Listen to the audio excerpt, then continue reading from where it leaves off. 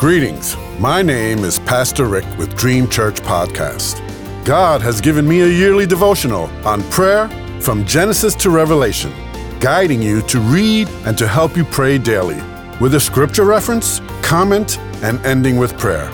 May you be encouraged and walk closer to God, and I invite you to walk with me through this journey. In Jesus' name, amen. Today's scripture reference is for September 30th. Matthew 9:27 through 30 says, "As Jesus went on from there, two blind men followed him, calling out, 'Have mercy on us, Son of David.' When he had gone indoors, the blind men came to him, and he asked them, 'Do you believe that I am able to do this?' 'Yes, Lord,' they replied. Then he touched their eyes and said, 'According to your faith, let it be done to you.' And their sight was restored." Today's comment: don't be afraid, just believe. Jesus told the synagogue ruler whose daughter was dead in Mark 5:36.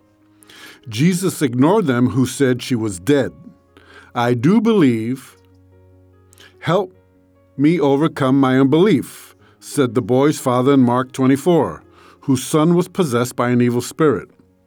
Jesus first told him that everything is possible for them that believe. Miracles happen when we believe.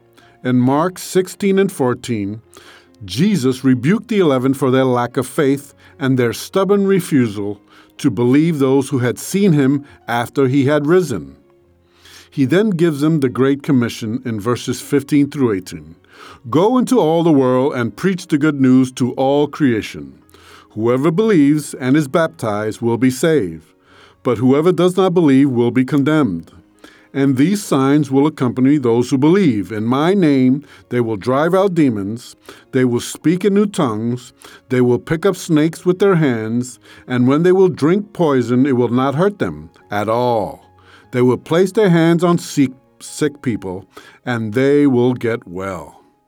Verse 20 says that the Lord worked with them and confirmed his work by the signs that accompanied it. Since we have these commands and promises, we pray now to him who is able to do immeasurably more than all we ask or imagine, according to his power that is at work within us. To him be glory in the church and in Christ Jesus, throughout all generations, forever and ever. Amen. That's the conclusion of Paul's prayer for the Ephesian church in Ephesians 3:20 and 21. God bless you. See you tomorrow.